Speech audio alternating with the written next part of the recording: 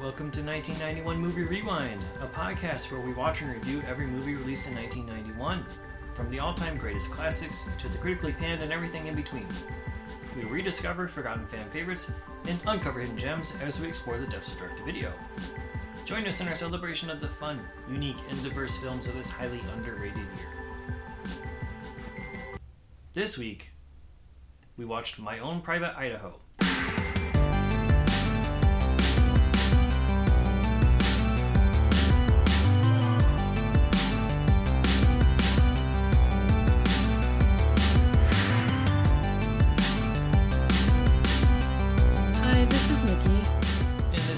Thank you for joining us on 1991 Movie Rewind. In My Own Private Idaho, Mike, played by River Phoenix, is a street hustler living in Portland. Mike's best friend Scott, played by Keanu Reeves, comes from a well-off family, but left behind to also hustle. When Mike gets information that might help him find his long-lost mother, Scott joins him on the journey that takes them to places neither expected. Screenplay by Gus Van Sant, directed by Gus Van Sant, and premiered at the Venice Film Festival on September 4th, 1991. Have you seen My Own Private Idaho before? Maybe? I'm going to say parts of it because the first half really confused me. Okay. All I remember is him trying to find his mom. All the lead up and the stuff with Bob and everything is...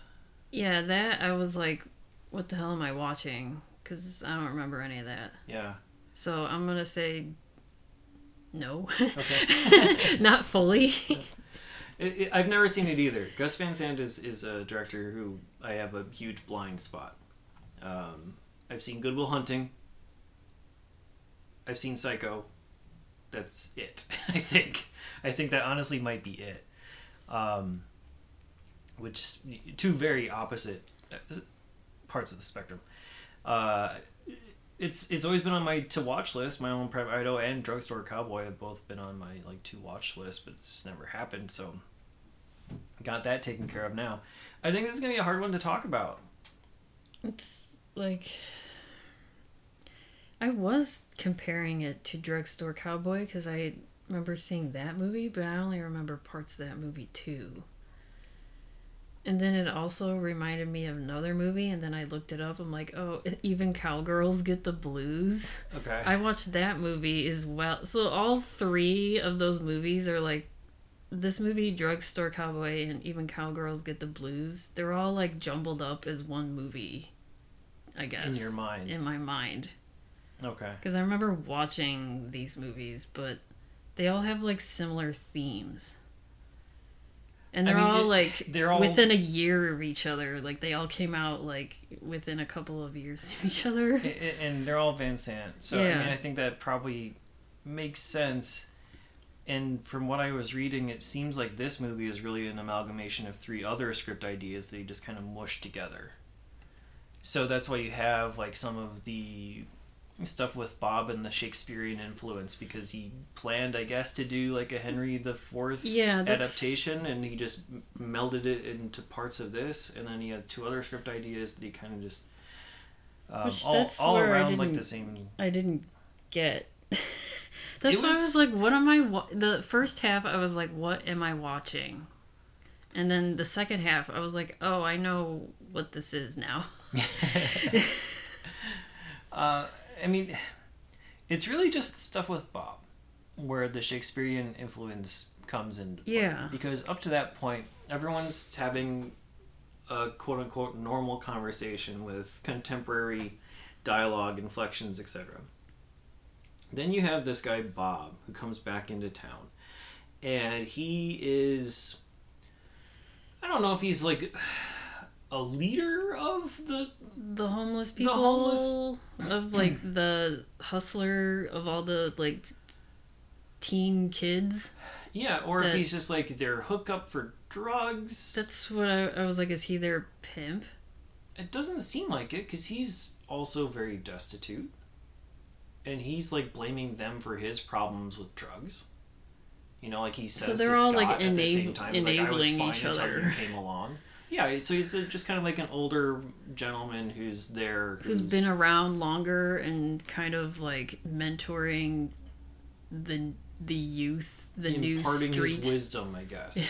But also everyone sees Kids, through his bullshit at the same time. Yeah. So he comes in, and that's when all the Shakespearean talk comes into play. And it's off-putting. Like, at first you think it's just Bob and his eccentricities, but then everyone else around him does the same stuff too, and you realize that, oh, it's the entire scene that has this influence or that's trying to do this thing. And it's not delivered well by probably anybody but Bob. I think William Richard Reichert, he's mostly a director, not really known for acting. He's like a writer-director. I think he delivers the lines extremely well, but when you have all of these younger kids, you have like Flea, who's in there, you have River Phoenix, and you have Keanu Reeves. Those are the ones who are primarily interacting with him. They don't really get the handle on the cadence, the inflection, and that's a big problem with Shakespeare in general, but this is not true Shakespeare. This is just inspired by it. It's just, it's thesaurus city. And probably in iambic pentameter. I'm not. Yeah, I'm no Shakespeare. I'm not expert. couth. I'm not couth enough to know. So it's weird. It's off-putting. It's tough to follow at times, as well.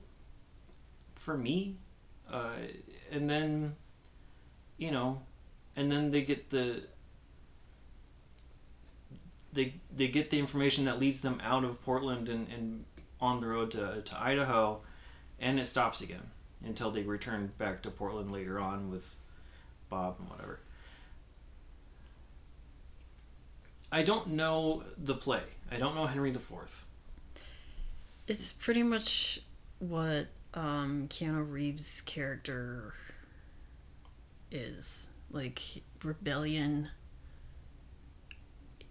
and kind of just taking over at the end. It's like this rich person who's rebelling against his wealth, but then at some point sort of acquiescing in a sense and just taking power. Yes, and it's like once he found out that he was getting his father's inheritance or whatever, he was like, okay, well, I don't have to do... Well, he even says that, like, when I turn 21, I'm going to get my father's... I mean, he knows that it's happening all along. Yeah, he knows, but his father dies. Point for him. It's not like... Didn't his father die? Yeah, his father died. But I think they're unrelated. Yeah, so it's like he was going to get it anyway, but his father died, so yeah, he gets the inheritance. Like, and he gets the company or whatever the dad owns. I don't fully know. Yeah, his father's the mayor of... Oh, he's a mayor? Yeah, because when they ask... When Scott is in that...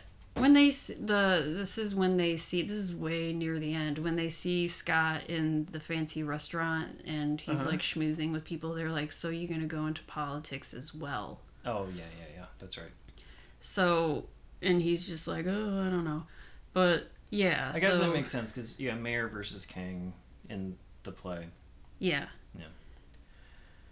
So yeah, there's fortune, and he knows there's fortune, but at the same time, he's sort of turning his back on that whole thing. Yeah, he's turning it, and he's getting away with it because when we're just going back and forth. When the cops go to where they all hang out, that abandoned building. It's like a rundown hotel. Yeah, where all of the hustlers stay, and... there's like a point where it's Mike and Scott, like they're pretending that they're having sex or whatever, and the cops just kind of like awkwardly watch, and then they like have a back and forth, and Scott goes, well, you can fuck off now, because everyone knows who Scott is. The cops know that Scott is the son of the mayor of Portland, so he can do whatever. Yeah, and also they're completely unfazed by what he's doing, and also at the same time they're like, "Hey, yeah, your dad's been looking for you. He hasn't seen you in months, so can you go just see him?" And he's like, "Fuck off!" And it's like, "Okay, goodbye." They're like, "All right." Yeah, because he probably does this all the time, and they're just like, "Oh, this fucking kid again." And they're just not into it. Yeah, they're just like unfazed by everything. Yeah. But for the rest of these kids, it's a necessity. Scott's just sort of like a hanger-on who's trying to understand that lifestyle. And I don't know, I guess there's some of that in Portland as well. I'm not sure if that's supposed to be a specific commentary on how certain kids just run away, even though, even if from they have their means. Yeah, even if they go to live the street life because they see it as like hip and cool to do. That's what I figured when... Like, the interesting parts is when they're talking. I don't know who they were talking to, but that one... They were talking to a couple of people who I'm assuming are legitimate kids on the street. Yeah. The part where they're in the diner and they're being interviewed. I don't know who was doing the interviewing. Probably... I mean, off-camera Gus, but like you're talking story-wise, I think they're just sharing stories. Like, it's not to be, like... It just seems like they were being interviewed by someone. But yeah, because there's no back and forth. It's a one shot on them. It's not presented as a dialogue. It's presented as a monologue. It's like, just tell me your life on the streets. Yeah, like what was your first trick, basically? Yeah. Like, how did you get started in doing this? And they were like real. They look like they were real homeless teens. Yeah, and they sounded like real stories with very sincere delivery. Yeah, which I liked that part. I thought that was interesting, and it kind of reminded me of the movie Kids. That's why I kind of wanted to watch that movie because I haven't seen that in a while. But, yeah, I have not seen that either. That's a movie that I think we've talked about once before. Where at the time I thought it was a real movie. Like, I thought it was a documentary until like late in the runtime. I thought the Kids was like a documentary. I didn't realize these were like actors because I hadn't seen any of them before. It's like real kids from the streets of New York.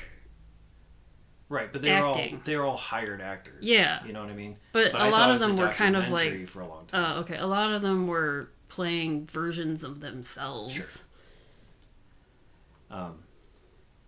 So yeah, in this you have that as well. Then you have Mike and Scott, the two bigger name actors with River and Keanu, and then you have Flea, who is well known. We've seen him before in Motorama, but he does a lot with Gus Van Sant in general. And then most of the rest of the kids I think are just plucked off the street. I'm pretty sure. I could be wrong. But it has a lot of that authenticity to it. I don't know, it's weird because it obviously doesn't glorify the situation by any stretch of the imagination. I mean, your opening introduction to Mike is him falling in the middle of a highway, suffering from a narcolepsy / anxiety attack or whatever it is. Yeah. And then like the next time you see him, there's a lot of scenes where it seems like he's like drugged out or he's acting like a junkie, but you really do not see a whole lot of actual drug use from him. They like present it as it's mostly like narcolepsy related. Yeah, it was just that one part where they stole drugs from Bob and you see Mike snorting in the other room. That was it.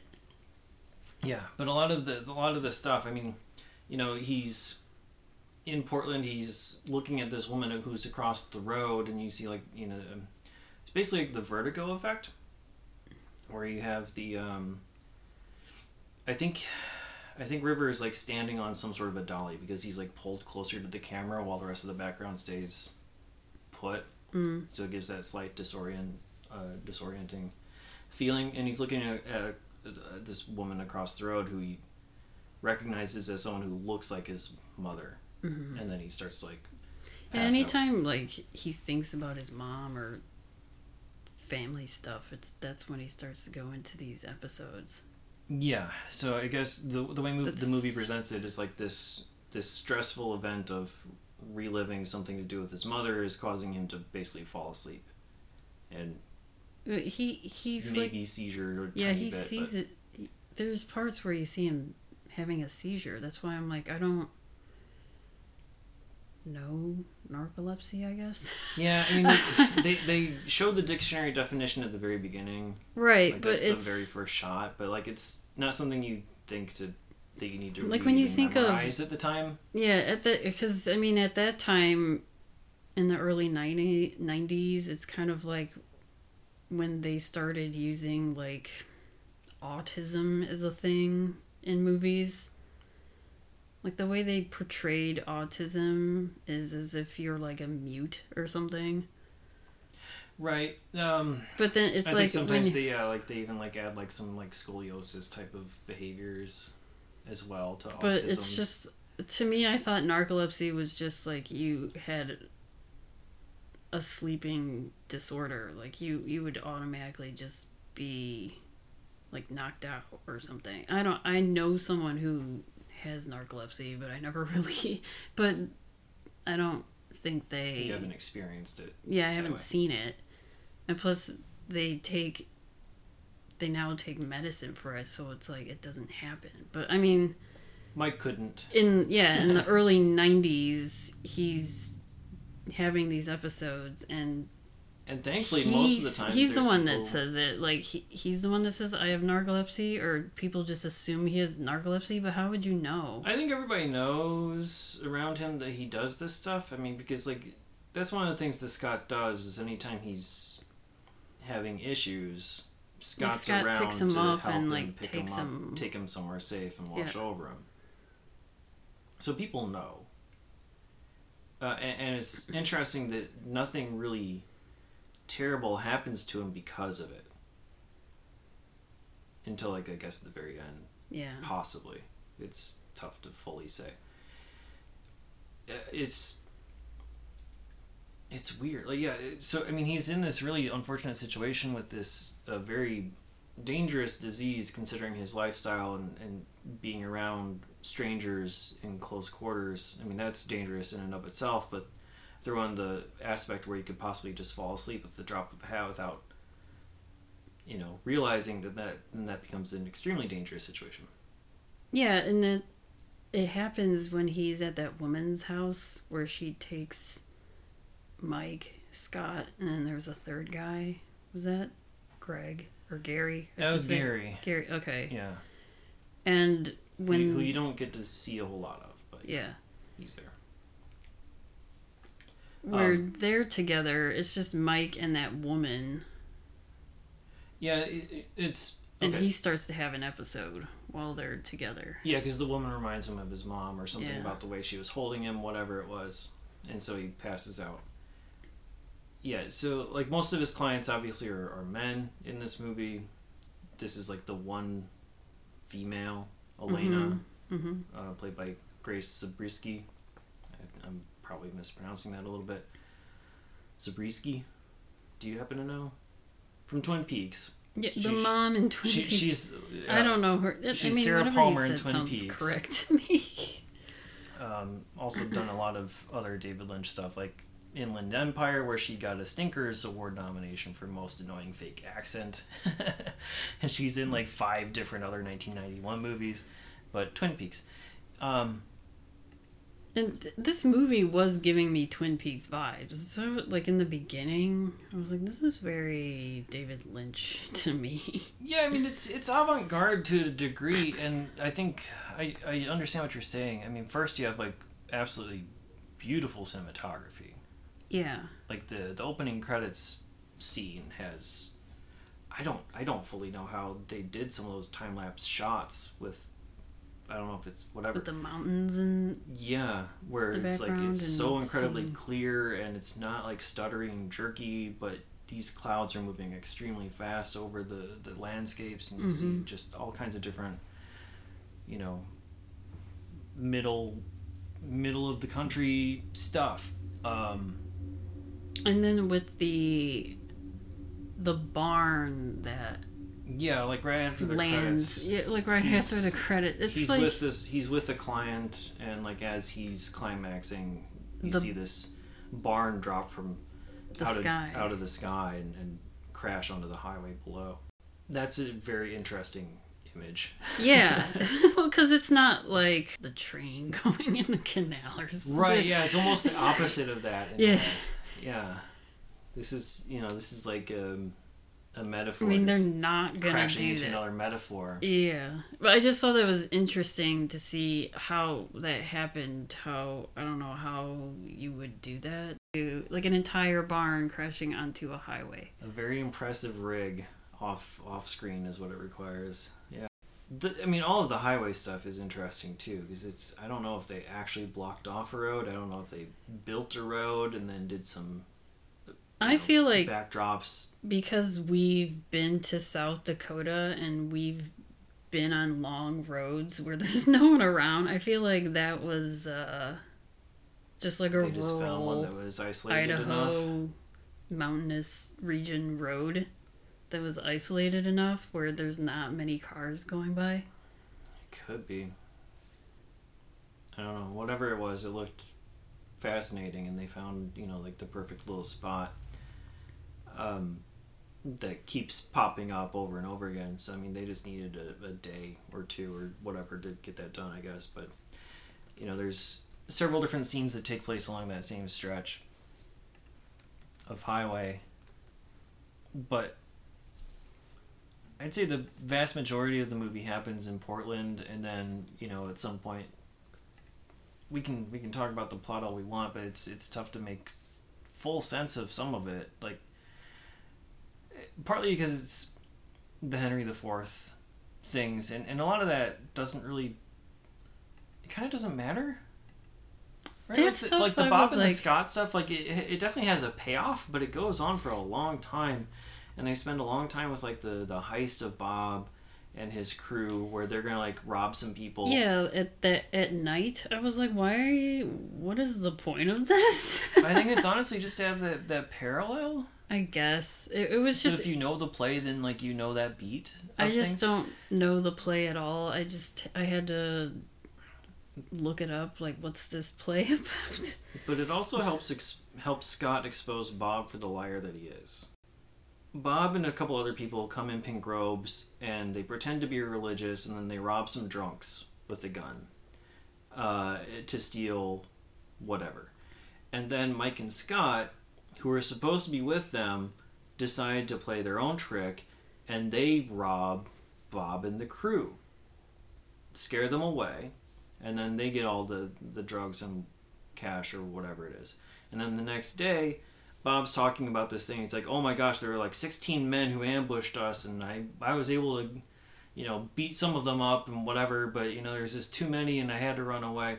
And his story keeps changing, and Scott's just out. It's like, well, first you said it was 2 people, now it's 4, now it's 9, now it's 16. Wow, like amazing. And like everybody's laughing at Bob now. Mm-hmm. So it's partly just like, but that's a very long way around for something that doesn't fully matter in that way, because Scott's going to get his comeuppance with the inheritance, and he turns his back on Bob at the very end, no matter what. Because now he's blending in with society. He has a girlfriend, he has a suit, and now he's left that world behind. He's used them, and he's done. And yeah, so then Bob's there. And turned away, and then dies in a next scene. Bob and Scott are not the main thread. It's supposed to be Mike's story. And I don't remember where the first little clue comes from. Obviously, he's obsessed with his mother and his home because he doesn't remember either of them all too clearly. Mm-hmm. At some point, he's told that his mom might be in Idaho. But I don't remember how that all sparks.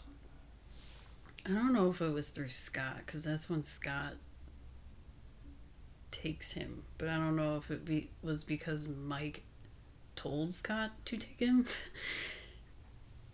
That's can't remember. I think it was when they were still in Portland and they were riding around on the motorcycle, and I thought Scott said something about your mom's in Idaho, but I don't know if he knew because like his father.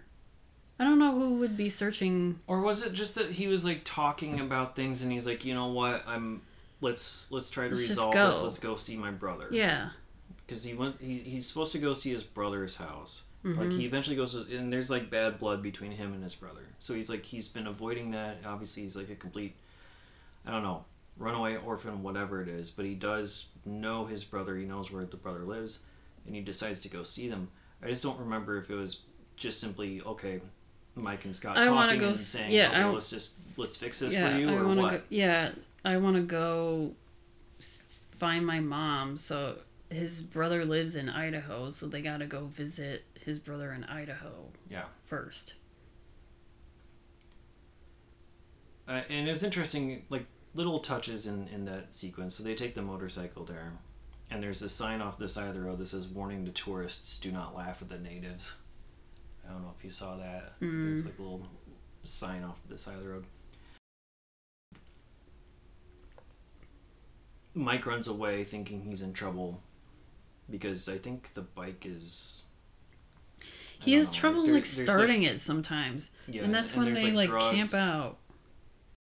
I remember Mike running away specifically because he thought he was going to get caught with something. So maybe he had something on him. Well, maybe they always do have something on them. Or maybe it's just because it's a cop and he's like, let me get as far sex for money, and he's like worried about anything. Yeah, I don't know.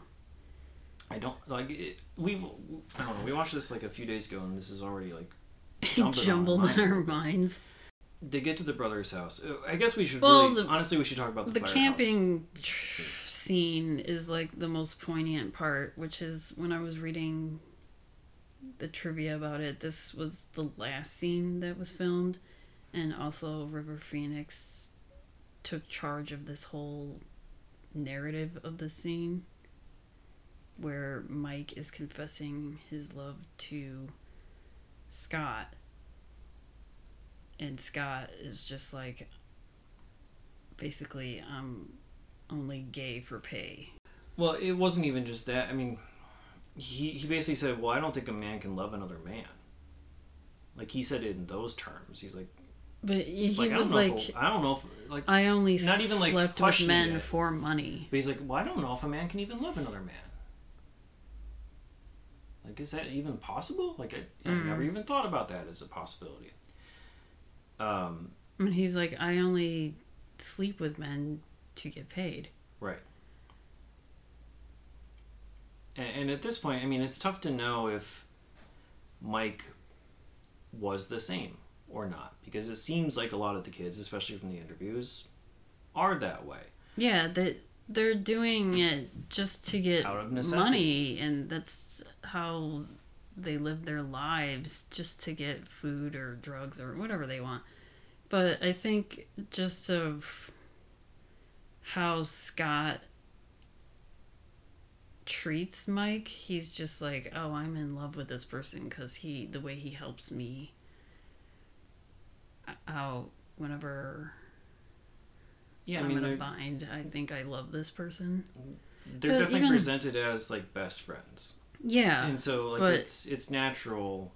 Mike is starting to have feelings. Just maybe how Scott acts. His character is, because he's just kind of like a I don't give a shit type of vibe, because he knows he can't get arrested or whatever because of his father. And Mike probably looks at him as like look up to him, maybe, I don't know. And then the way that Scott is always there for him when he's having his episodes and like picks him up and takes him to safety, it's just like, oh, I think I'm in love with this person. But when it gets to like when they go to Italy, you can tell that he's just getting jealous too, because Scott is now falling in love with this Italian woman, and they're being like very PDA and Mike is just very turned off by it. But I don't know if it's just because, he's losing his best friend to a woman, or if he's losing the love of his life. I mean, Scott is the only person to ever show any love towards him, right, or any care, I guess. When he's in Italy, he sees Scott pulling away because now Scott's in love with this woman.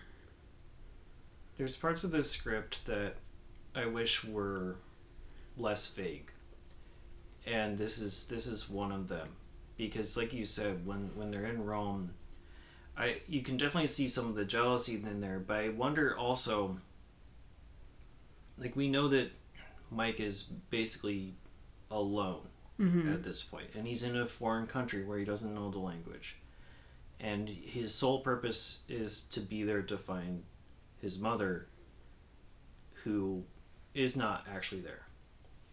She was there, and then but left a while. Yeah, left along, and then the young woman who was there, Carmela, was like, oh yeah, she was here, but she went back to the United States. But wouldn't they just, at that point, that's when I think Scott is starting to fall in love with Carmela. So Mike is like, now I'm stuck here, and all I want to do is find my mom, and you are falling in love with this person in front of me, and I don't want to be near it. Yeah, too much of it is nonverbal. I think I like, think we need a little bit more words. I think we need some confrontation between Mike and Scott to understand. When it comes to the point, there is no confrontation. It's just kind of like Scott's like, here's some money, get out of here. Yeah, Scott finally, I don't know how long they were in Italy, because when Mike finds out that his mom's there, wouldn't he just be like, oh, okay, let's go back? But they end up staying for I don't know how long.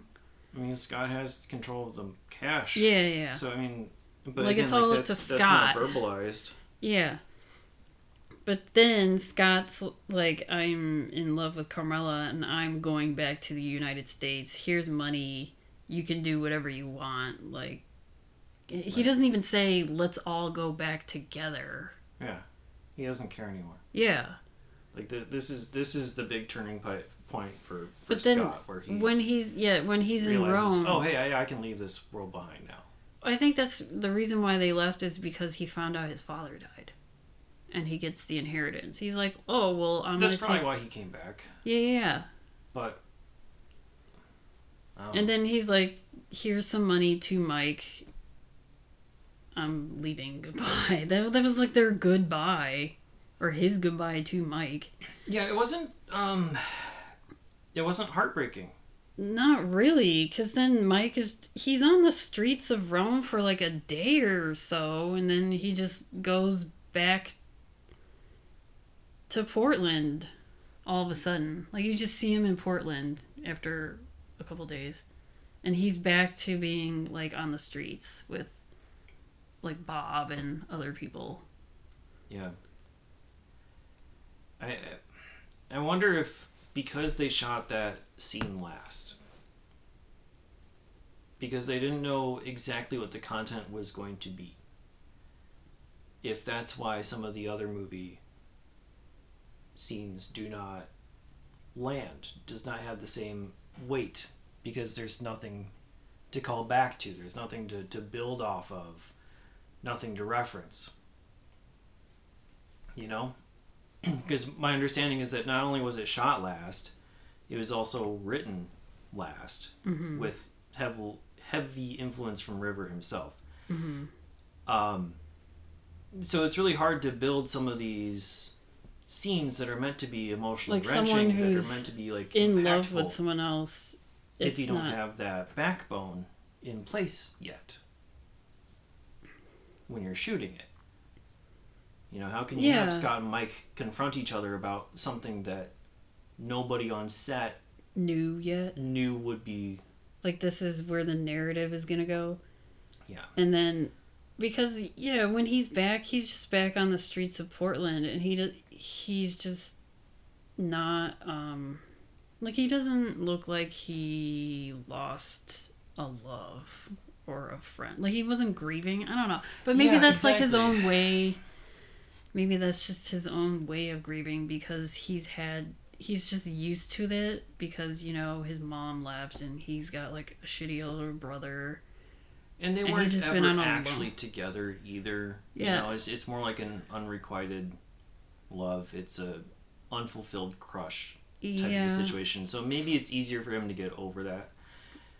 And he still has the other teens on the street with him. Like, you got Gary and I know Bud, like, who's Flea. Yeah, Bud played by Flea. You got some other names in there too, but I don't remember who they are exactly. There was like Digger and Hans. Hans is the German. We never even got to Hans. We haven't talked about the brother. We haven't talked about Hans. And there's a couple other like filmmaking things I want to quickly touch on too. Okay. So let's talk really quickly about these other characters though. So we glanced over the brother who lives in Idaho, gives him the clue of where the mom is, saying that actually she moved to Italy. Here's the proof, like here's this thing. But there's a very confusing dialogue that I still don't know is true, and I'm not sure if we're supposed to know which way is true, where they have this big confrontation, Mike and the brother Richard. First off, those paintings in the house are super creepy. Yeah, Richard is a painter, and sometimes people don't collect, and he keeps them. And they're like weird. They're like family portraits, so he has paintings of other families on his wall. But anyway, it looks like he's living in a trailer alongside an actual house and not in a house. So I don't know what that's about. Oh, I thought he was just in a trailer home. But it looked like there was a house like near it. Like he was in the driveway of a house living in a trailer. Okay.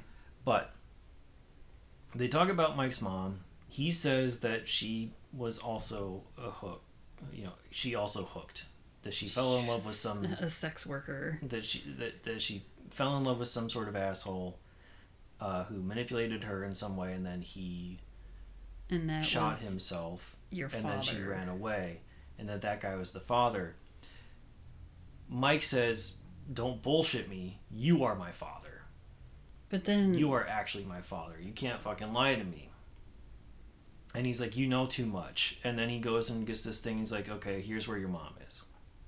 So they never like go into confirm whether or not it is a brother or a father, or why he would think that. Is Mike is quote unquote a brother? Like they are probably not related at all, and the brother, quote unquote, it was just living with the mom because the mom, you know, was also a sex worker, but was Richard also just kind of that's the thing. Like it's so confusing to me because Mike says that Richard is his father. But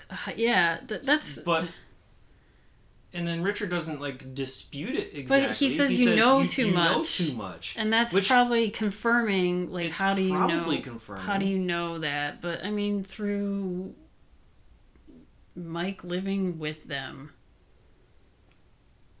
and his memories. But he didn't live with them all that long. He's trying to. He was like a toddler. He was trying to 2 years old when his mom left. Yeah, he's trying to. Well, then he had to live with his quote unquote older brother Richard. So like through his memories or as a child, he probably put things together, and Richard is actually his father. This is what I'm saying though. Like it's more confusing than it needs to be. Okay. With no clarification. Because they don't go back to it. Right. Like, I'm okay with vagaries. I'm okay with, like, unanswered questions in certain circumstances. Like the ending. Yeah. That makes sense to me. Like, I'm cool with the way it actually fully ends. But stuff like this. Don't present, like, these weird possibilities to us and then leave it open for us to interpret when it Yeah, I get it. That doesn't matter to us in a way, but it still makes us like wonder. Whereas at the ending, it works under multiple situations. This kind of doesn't work. It changes the dynamics if it's his actual brother or his father. So that is important for us to know from a character development standpoint. And maybe that's where like the 3 scripts getting combined into one story kind of got a little bit too muddled. Or maybe there's people who are listening to this yelling at their screens or whatever, saying, you know, how dare you miss this vital piece of information? You know, and maybe we did miss something. That's why I was looking up in like Reddit boards about these things, but I didn't see anything specific. Yeah. But let's also talk about Hans. So we talked about Elena, who is the one female client who brings the 3 guys, not to be all together as a foursome, but like one at a time. She just likes to have, you know, a revolving door, whatever, for a night. And Hans is there to help drive people home. He's like friends with Elena, understands the whole situation, and they sort of take him up on it. And he's gone for a while. But then when they're in Idaho, they go to this hotel. Sorry, that's actually what the brother leads them to, is this hotel in Idaho, saying this is where she works. She works as a maid, but then that's when they find out that she went to Italy. Like the hotel people say, oh yeah, no, she left. She's in Italy now. Here's the address that she gave us. Mm. But when they're at the hotel in Idaho, Hans is there. Mm-hmm. They just happen to run into him. And they have a fun little encounter in Hans's hotel room. I mean, yeah, and then they prostitute themselves to him because the money that they use from Hans is when they go to Italy. Yeah, they sell the motorcycle to get the money for the plane ticket. Yeah, so they just need money to go to Italy. So, yeah, this is when they're in the hotel room and River Phoenix, or Mike, is washing up, and Hans is asking him what he wants to eat. Mm-hmm. And he wants 4 orders of fries. Extra crispy. Like 4 plates of... 4 portions of French fries, extra crispy. And then Hans performs his cabaret act while holding this big ass lamp underneath his chin instead of like a flashlight, which I guess is something that Udo Kier, who plays Hans, did in real life, and he just sort of recreated it here, but just with a giant ass lamp instead of a flashlight. Yeah, because that song, Mr. Klein, he has 2 songs on. I was looking at the soundtrack, and there's 2. One is called Mr. Klein, and I think that was the song that he was singing for them for that. What was the other one?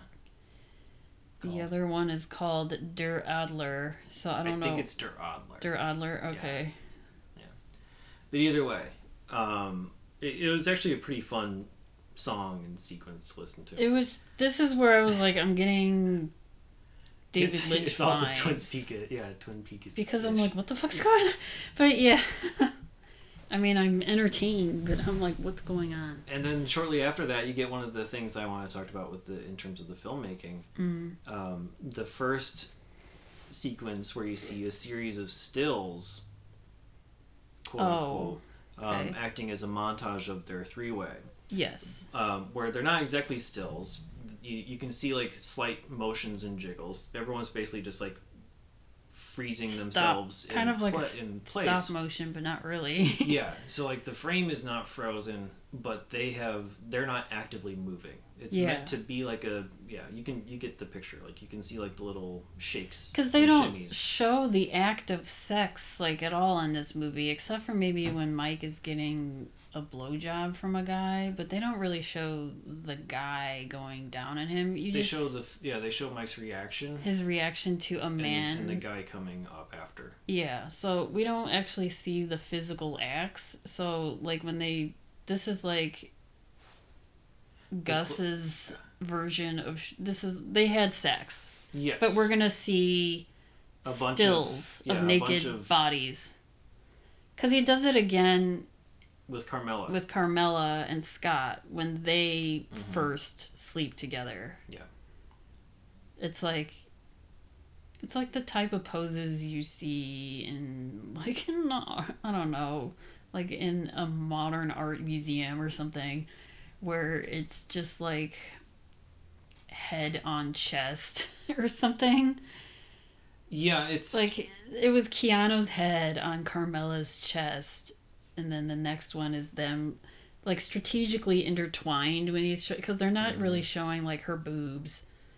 Or they do though.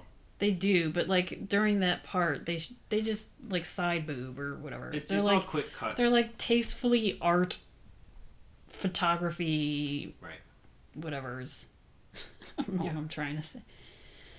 But it's an interesting tactic, and again, it sort of like just leads to the creativity of the overall picture.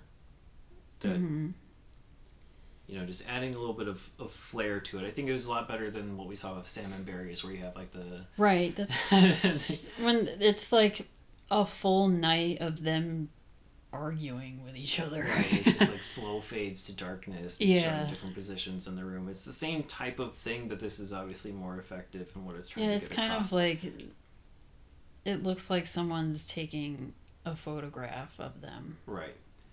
And which is interesting because the other thing I want to talk about in terms of the filmmaking is the magazine cover rack. Which is something that happens a little bit early in the movie. You see, when they introduce Scott, they talk about him and how he's going to inherit this money or whatever, and then you see Scott on the cover of a magazine talking to you. And he's saying, yes, I am going to inherit a lot of money. And he's just talking about his history and why he's doing this and so on and so forth. And then other magazine covers on the rack also get involved. It's kind of like a Muppet Show type of a scenario in a way. Yeah, and they're all like pornographic magazine covers. Yeah, it's all like men's nudie mags. Geared towards like just naked men on covers. And so all of these people are talking to each other. It's like, oh, you got this coming to you, and you're like, oh, blah blah blah, and they're just like shooting the shit. And that's such an interesting scene because obviously right now in this day and age it'd be super easy to accomplish that. Yeah, with like you can do like a green screen. Just like a bunch of like cut and paste, just plop the image into there, have a little text overlay, and you're good. Back then, though, like that's I mean, there's some mastery that's going on there that kind of gets lost over time, where you have to like, I think what they did, I could be wrong, but I think what they did was they had some sort of it was like a plexiglass like overlay to indicate like the magazine cover text and everything. It was like a life-size version of these, and then they had to, magazine covers. I think what really makes it interesting is like the slow zoom out to show the other different magazine covers. Them interacting with each other. Yeah. Like that's the part that's really surprising and especially in an indie movie like this. Yeah. Because that requires like budget planning and possible special effects like compositing and everything. So, yeah. Anyway, very, very interesting sequence, and I was probably more blown away by what was going on the screen that I didn't fully pay attention all the time. To what they were saying. That the magazines were talking to each other about. It was just all of the men commenting on Scott, saying, oh, well, why are you doing this then? Yeah, it's like, oh, hey, do you need like a sugar daddy or whatever? Can you be my sugar daddy? Anyway, so yeah, the mom is not in Italy. We never actually see the mom. The trail basically goes cold. So he's back in Portland. And now he's just back to his old things. Scott returns. He turns his back on Bob. Bob dies shortly thereafter. Jane, who's like the hotel housekeeper, who's like 90-something years old. And I think this is like her only performance in a movie. She's not a great actress, but... The mom, yeah. Yeah, Jane... like whoever like the housekeeper is at the hotel or whatever, and then you see like competing funerals where you have the one for Scott's dad and then Bob's for Bob, yeah, in the same cemetery, but obviously very different crowds, and Bob's is much louder and on the edge of the cemetery. Yeah, they all see Scott and they're like, let's make a scene. basically. I don't know if I don't know if they're like trying to specifically compete I feel first, like but maybe they Mike looks over, and I think Mike starts to go over the top too, because you see him looking at Scott and Scott looking over but not really reacting. Yeah, he's almost like, oh, these stupid kids. Right. Even though he knows who they all are. But now he's past it. He's grown up. He's grown out of that phase. And I don't know, it's just a very nice scene in a weird way. Yeah. To see them all just come together after all this. And then shortly after that, you see Mike back on the highway. On the same stretch. And he collapses again. And he gets robbed by a passing car. And then another car comes by, picks him up and puts him in. You see "Have a nice day," and then the credits roll. Yeah. So it could be very ambiguous as to, like, who is picked that a him helpful car? Is that a hurtful car? Yeah. Is that Scott, since he's always there? Yeah, is it Scott? And then I thought, like, is it Hans? Yeah, is it Hans? My personal interpretation is that I think it's Scott. Positive. I don't know if it's Scott, but I think it's a positive helping hand. That's what I thought too. But I think it would have been interesting. I know. I think it's easier to think that because the first car robs him and then leaves. Yeah. Right. But this one like picks him up and takes him away. Yeah. And every time that's happened, it's been okay. Mm-hmm. So that's what I'm choosing to believe, is that it's a positive thing. But it could honestly just be that positive is a double-edged sword, because positive probably means that he's being brought back to Portland to continue the cycle. Yeah. So, but yeah, it's great that it's ambiguous like that. Yeah. So on and so forth. Oh, we watched this on VHS. We didn't talk about the previews beforehand, but we did. We'll talk about that again after the movie, like we have been. We had two previews. Do it now. Yeah. So we had two previews. One was for Night on Earth, which we already covered. That was an interesting trailer to see. Well, because you thought it was going to be for a shitty movie, like the very beginning. Yeah, because it's the Tom Waits song, and you just like hear the first little like hints of Oompa with the world, and you're like, all right, this is gonna be like some shit. Like, I don't know. Also, I thought this was like a 1992 thing, so I thought it was gonna be like a different. And then, I wasn't expecting something we've seen. Yeah. But it was Night on Earth, and then after that you have The Rapture with David Duchovny, which is presented as like some sort of like spiritual, extraterrestrial, spooky. Yeah, it looks interesting, actually. It is on our list, so we'll probably. I think it got some independent awards. I think it's supposed to be somewhat well regarded, so we will hopefully get to that. But that was the first experience I've ever had with what The Rapture actually is in terms of a movie. So, yeah, that was what was on the VHS. Like the Christian Rapture. No, yeah, the movie. Oh, I thought you meant like the actual rapture of like what will happen. I've never seen any stills in terms of Christianity. Or video clips of the 1991 movie The Rapture. I've never even heard of it until seeing this. Yeah. So, we'll get into cast and crew, and then we'll talk about awards here. Most of them we can kind of bypass because we talked about them before. River Phoenix we talked about in Dogfight. Keanu Reeves we talked about in Bill and Ted, Bogus Journey, and Point Break. Flea we talked about in Motorama. We talked about Udo Kier during Europa.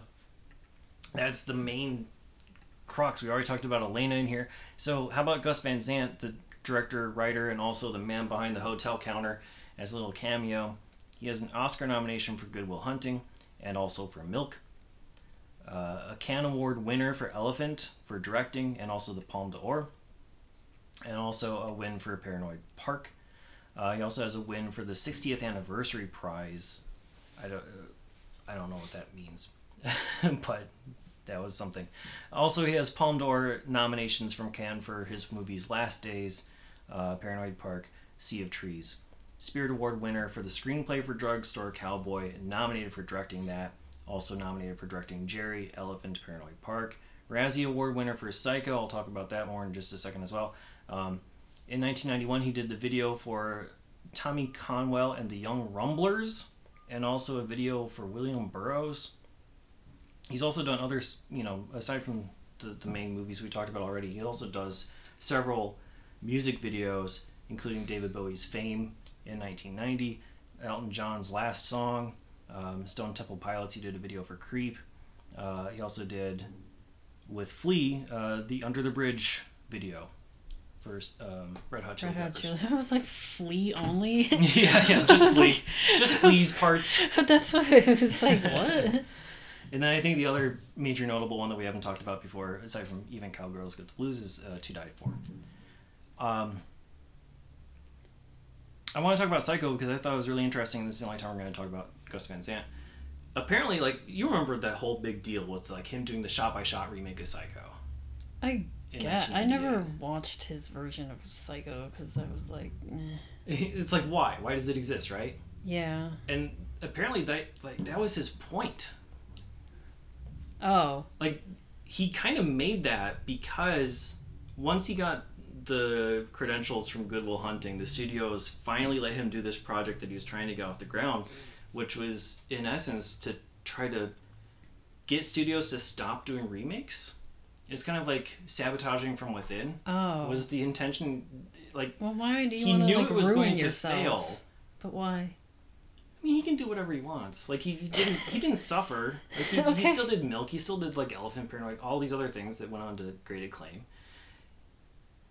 The point was, if you're gonna remake a movie, why do you think you can do it better than the person who did it before? Right? Okay, so he's like, just do it shot by shot. This is my pitch to you. Troll the world. But also, troll the world and also just kind of prove that, hey, yeah, this doesn't work. That doesn't matter. Here's another director who has great acclaim doing the exact same shots as someone else, and guess what? It didn't work. Mm. So it's not just the shots. There's something else intangible about it, right? It's like this great experiment to show, it's sort of like the whole concept of however many monkeys in a room writing a Shakespearean play. There's more to it than that. It's not so he basically proved his own point, but it was a very expensive one at the studio's expense. So interesting story behind that whole thing. Other people I want to talk about here, we got Richard Waters, who played the brother. That's played by James Russo. Sorry, Richard Waters is the character. James Russo is the actor. He was in 1991's Kiss Before Dying. He was in Cold Heaven and Intimate Stranger. Also in 1991, he's in one episode of Gabriel's Fire. He went on to do things like Django Unchained, the Vegas TV show, and then also Donnie Brasco. Bob Pigeon, we talked about before. William Reichert, I think it's Reichert.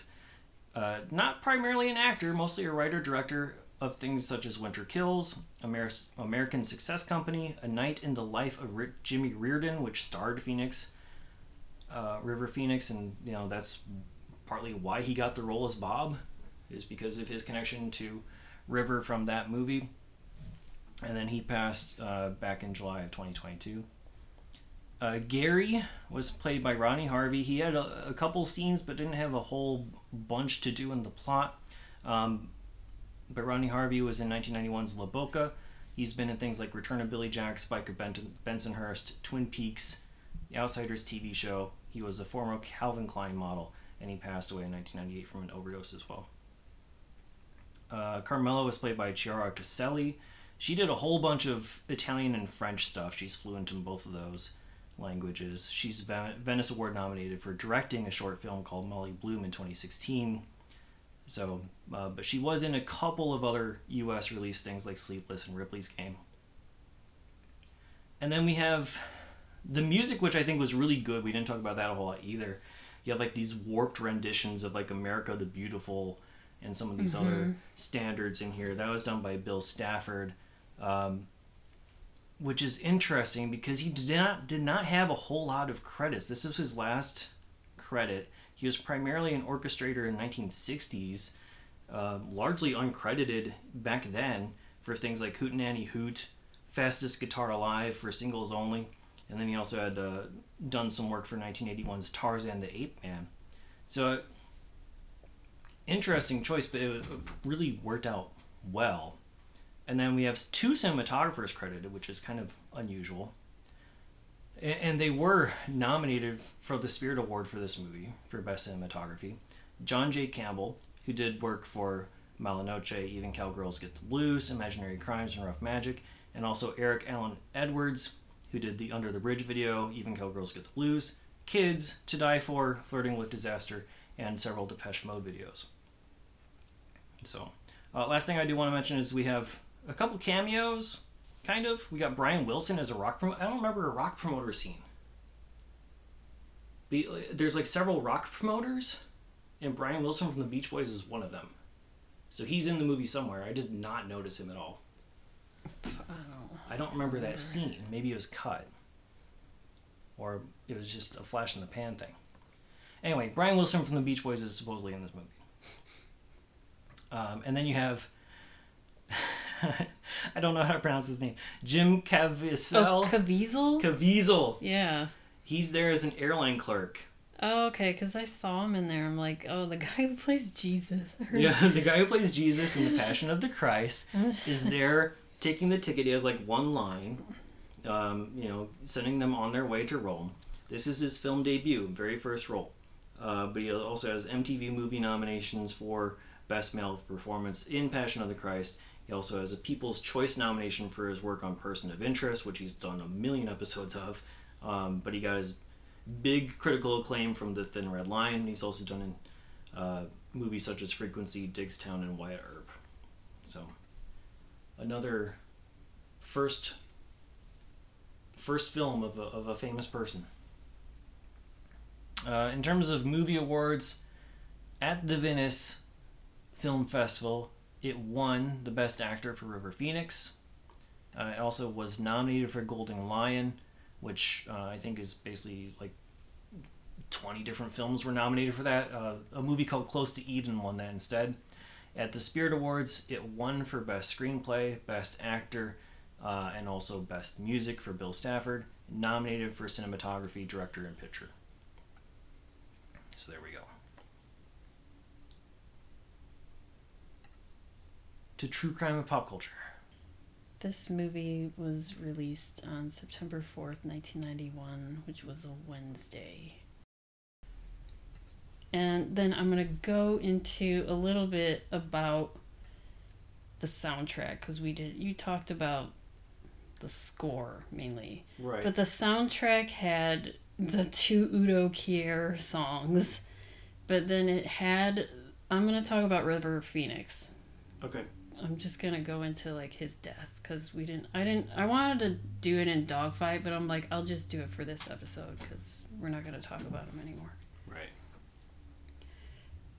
He was a musician, so he was in a band with his sister called Aleka's Attic, and they have a song on the soundtrack, and it was playing during certain parts of when they were in the diner.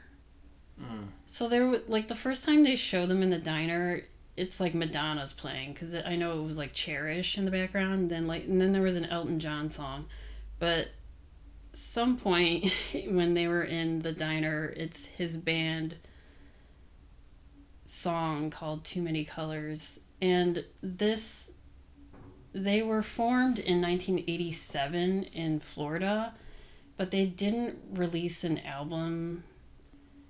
But it had a lot of...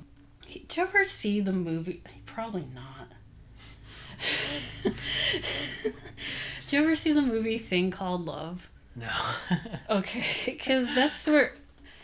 So it was River Phoenix. I was obsessed with that movie because another thing is I was obsessed with River Phoenix when I was younger. So I tried to watch like everything River Phoenix was in, and... his last credited movie, well, because he was in a movie after that, but the last movie that he was in that was released was called The Thing Called Love, which is about these country singers that want to make it big in Nashville. And I was obsessed with that movie. And that's where he met his girlfriend at the time, Samantha Mathis. The thing that he did in that movie was him, because he is a musician and he does a lot of, like, I don't want to say, it's like folksy country type music. Okay. And that's what this Aleka's Attic. It's Aleka. I want to say Alexa, but it's Aleka. Right. So then I'm just going to get into the death of River Phoenix. So in late October 1993, it was October 30th, 1993, River was in LA for the week because he was filming something in New Mexico, and he went on to go to the Viper Room, which was partially owned by Johnny Depp, but after, the death of River, Johnny Depp sold his share because he didn't want to deal with his death. He was with his girlfriend Samantha and his brother Joaquin. Joaquin was 19 at the time. River was 23 when he died. And then his sister Rain, who was in the band with him, that Aleka's Attic. So Phoenix was supposed to perform that night, and he was in a band. Have you ever heard of the band that Johnny Depp was in? Probably.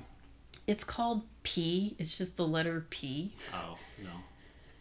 And River Phoenix was supposed to perform with Johnny that night, and the band P also had the singer from Butthole Surfers, Gibby Haynes. It was Johnny Depp who did the guitar and bass, and then sometimes Flea was in it. And then it had someone else from Red Hot Chili Peppers. And then there was another actor by the name of Sal Jenko. It's just this mishmash of actors, musicians playing in a band. I think they had one album that was released in 1995. And their major single that came out or was popular was the song called Michael Stipe. And they were friends with Michael Stipe, so it wasn't making fun. I don't know the lyrics to it. Okay. Maybe if I find it online or something. Phoenix was to perform with the band P. The band they were going to, in the middle of playing the song Michael Stipe, Phoenix was outside, and Samantha, this is what Samantha has said. She saw River Phoenix with an unknown man, and they were talking in a corner, and it looked like they had a little tiff or something. And that's when River Phoenix went outside of the venue, and he was having seizures on the sidewalk, and that's when people were being called over to him. Samantha was there. And it was, the band was playing at the time. They had to stop them from playing. And then everyone rushed outside. By the time that they called for paramedics, the paramedics arrived on the scene and they found that River Phoenix was already turning blue. And he was suffering from a cardiac arrest. They administered medicine to him to restart his heart. So when he arrived at the hospital, he went to Cedars-Sinai Hospital in LA. He lost consciousness again. They attempt to resuscitate him, but that was unsuccessful, and he was pronounced dead at 1:51 a.m. on the morning of October 31st, 1993. And he was 23. But the aftermath, this is now going to the article with Samantha Mathis, that during her relationship, she said that she had always known him to be a sober person because he was very, like, into veganism and, like, very, like, a kind of like what Joaquin Phoenix is doing now with just activism and stuff like that. So she didn't know anything was going on, she said, with him, but when I was reading other stuff, when he was with, prior to being with Samantha Mathis, he was with Martha Plimpton, and Martha Plimpton said they broke up because of his drug reuse. But and then I saw that he did drugs sometimes, so he wasn't like an active addict. I don't know. But Mathis went, she adds that the heroin that killed him didn't happen until he was in the Viper Room because she thought whoever that man that he was having a scuffle with was the person that gave him the drugs. Following his death, the club became like a shrine. I kind of remember this. The Viper Room became a shrine to River Phoenix where fans would come over and leave flowers and everything, and that's when Johnny Depp closed down the Viper Room on October 31st of every year until he sold his share in the early 2000s. The autopsy report finalized that he had high concentrations of morphine and cocaine in his blood, as well as other substances in smaller concentrations. The cause of death was acute multiple drug intoxication. And then on November 24th, 1993, his mother, Arlene Phoenix, published a letter to the LA Times on her son's life and death. Do you know anything about their life? No, I don't. Okay. Really. So, the Phoenix family, they grew up, I don't know if I should even go into it because this is like a whole other thing. But they grew up like in a religious cult called the Children of God. And it's like fucked up what happened to the Phoenix children because River says that he quote unquote lost his virginity at the age of 4 because he was sexually assaulted. Okay. So it's like it's like a fucked up cult that I don't know, I'm not gonna get into it, but Rose McGowan was in it too. So it's like they've spoken against this before. But so like their mother, they left the commune. I didn't get into that because it was like a whole thing about their family. She just states that the same thing that like what Samantha Mathis said, that she didn't know her son to be as like a drug addict.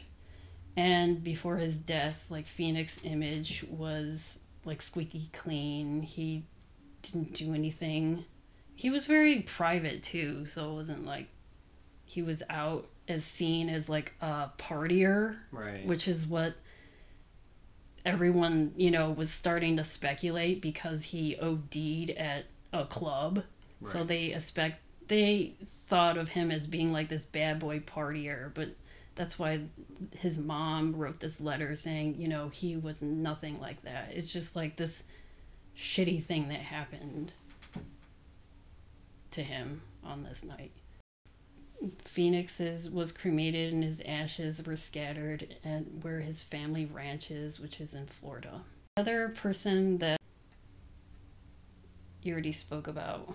I tried to find stuff on Rodney Harvey because I saw that he also died of an overdose, but I couldn't find much. Like all the articles that had stuff about him were like behind a paywall or they weren't available anymore. So the only information that I found about Rodney Harvey and his death was that during the making of My Own Private Idaho, that's when he started to use heroin. And then he had several stints of going to jail. He attempted to go clean, but he died of a heroin and cocaine overdose in April 11th, 1998 at the Hotel Barbizon in LA. And then After his death, a photo of him of heroin addiction appears in the Office of Drug Control Policy. So, like, for, the DARE. That's why we also watched the movie Kid 90, the Soleil Move Fry documentary, because he's mentioned in it, but they only show him for like 1 minute. And it's only because there's like a part where Soleil talks about all of her friends growing up that have died throughout the years from like either depression or drugs, and he was one of them. But they only show him leaving a message to her, and then like a small, like when she's at a party, he's like in the background. Yeah. So, but they use his face as like heroin addiction for like, DARE and stuff like that. Which, I mean, they even show that when Soleil Moon Frye was a teen, she had to do all these DARE campaigns, even though she herself was like doing drugs. Yeah, I mean, that's not uncommon.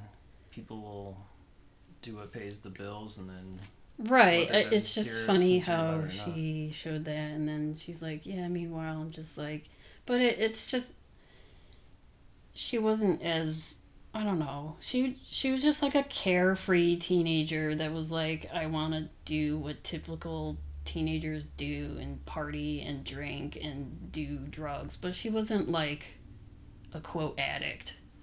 Right. Meanwhile, yeah, Rodney Harvey becomes like the poster boy for addiction afterwards. So we'll move on to rankings and ratings. Where on your 1 to 5 star scale are you going to put My Own Private Idaho? I'm going to give this movie a 4. Up to 4. I think you've been on a big string of 3s for a while. Because everything we've seen has been like, okay. Yeah. I mean, but that's also good because that means we're not running into a lot of terrible stuff. On my 0 to 4 star scale, man, I think right now I'm going to say it's a 3. I could be influenced to go up to a 3.5. I don't think I could go farther than that. The Shakespearean stuff, the other muddled plot kind of throws me off. Yeah, the first half drags, second half is great. They should have just had the second half into a movie. Yeah, combining 3 scripts into one is probably one too many. Anyway, every movie's worth watching once. Would you watch this again? Yeah, but not right away. I would like to see this in a movie theater. Okay. Yeah, I mean, we saw it on VHS, like the worst quality possible, but still the cinematography looked amazing. Yeah, I mean, I would as well. There's probably some aspects that I could pick up on the second time around that I might have missed the first time. But I mean, it's an interesting story. It's visually amazing. It sounds great. Good acting all around, of course. But yeah, I would definitely need some time in between watchings. If you out there want to watch My Own Private Idaho, as of this recording in May 2023, it's available on digital rental, VHS or DVD. As always, check your local listings. You can listen to us on all of your major podcasting platforms. Please remember to rate, review, subscribe, and tell your friends. Email us at 1991movierewind@gmail.com. Follow us on Twitter, Instagram, Letterboxd, YouTube. Just search 1991 Movie Rewind, or go to 1991movierewind.com for the full list of movies along with show notes and more. Next week, we're watching Poison. That's on Amazon Prime, Canopy, Fandor, digital rental, VHS, DVD. We'll see you then.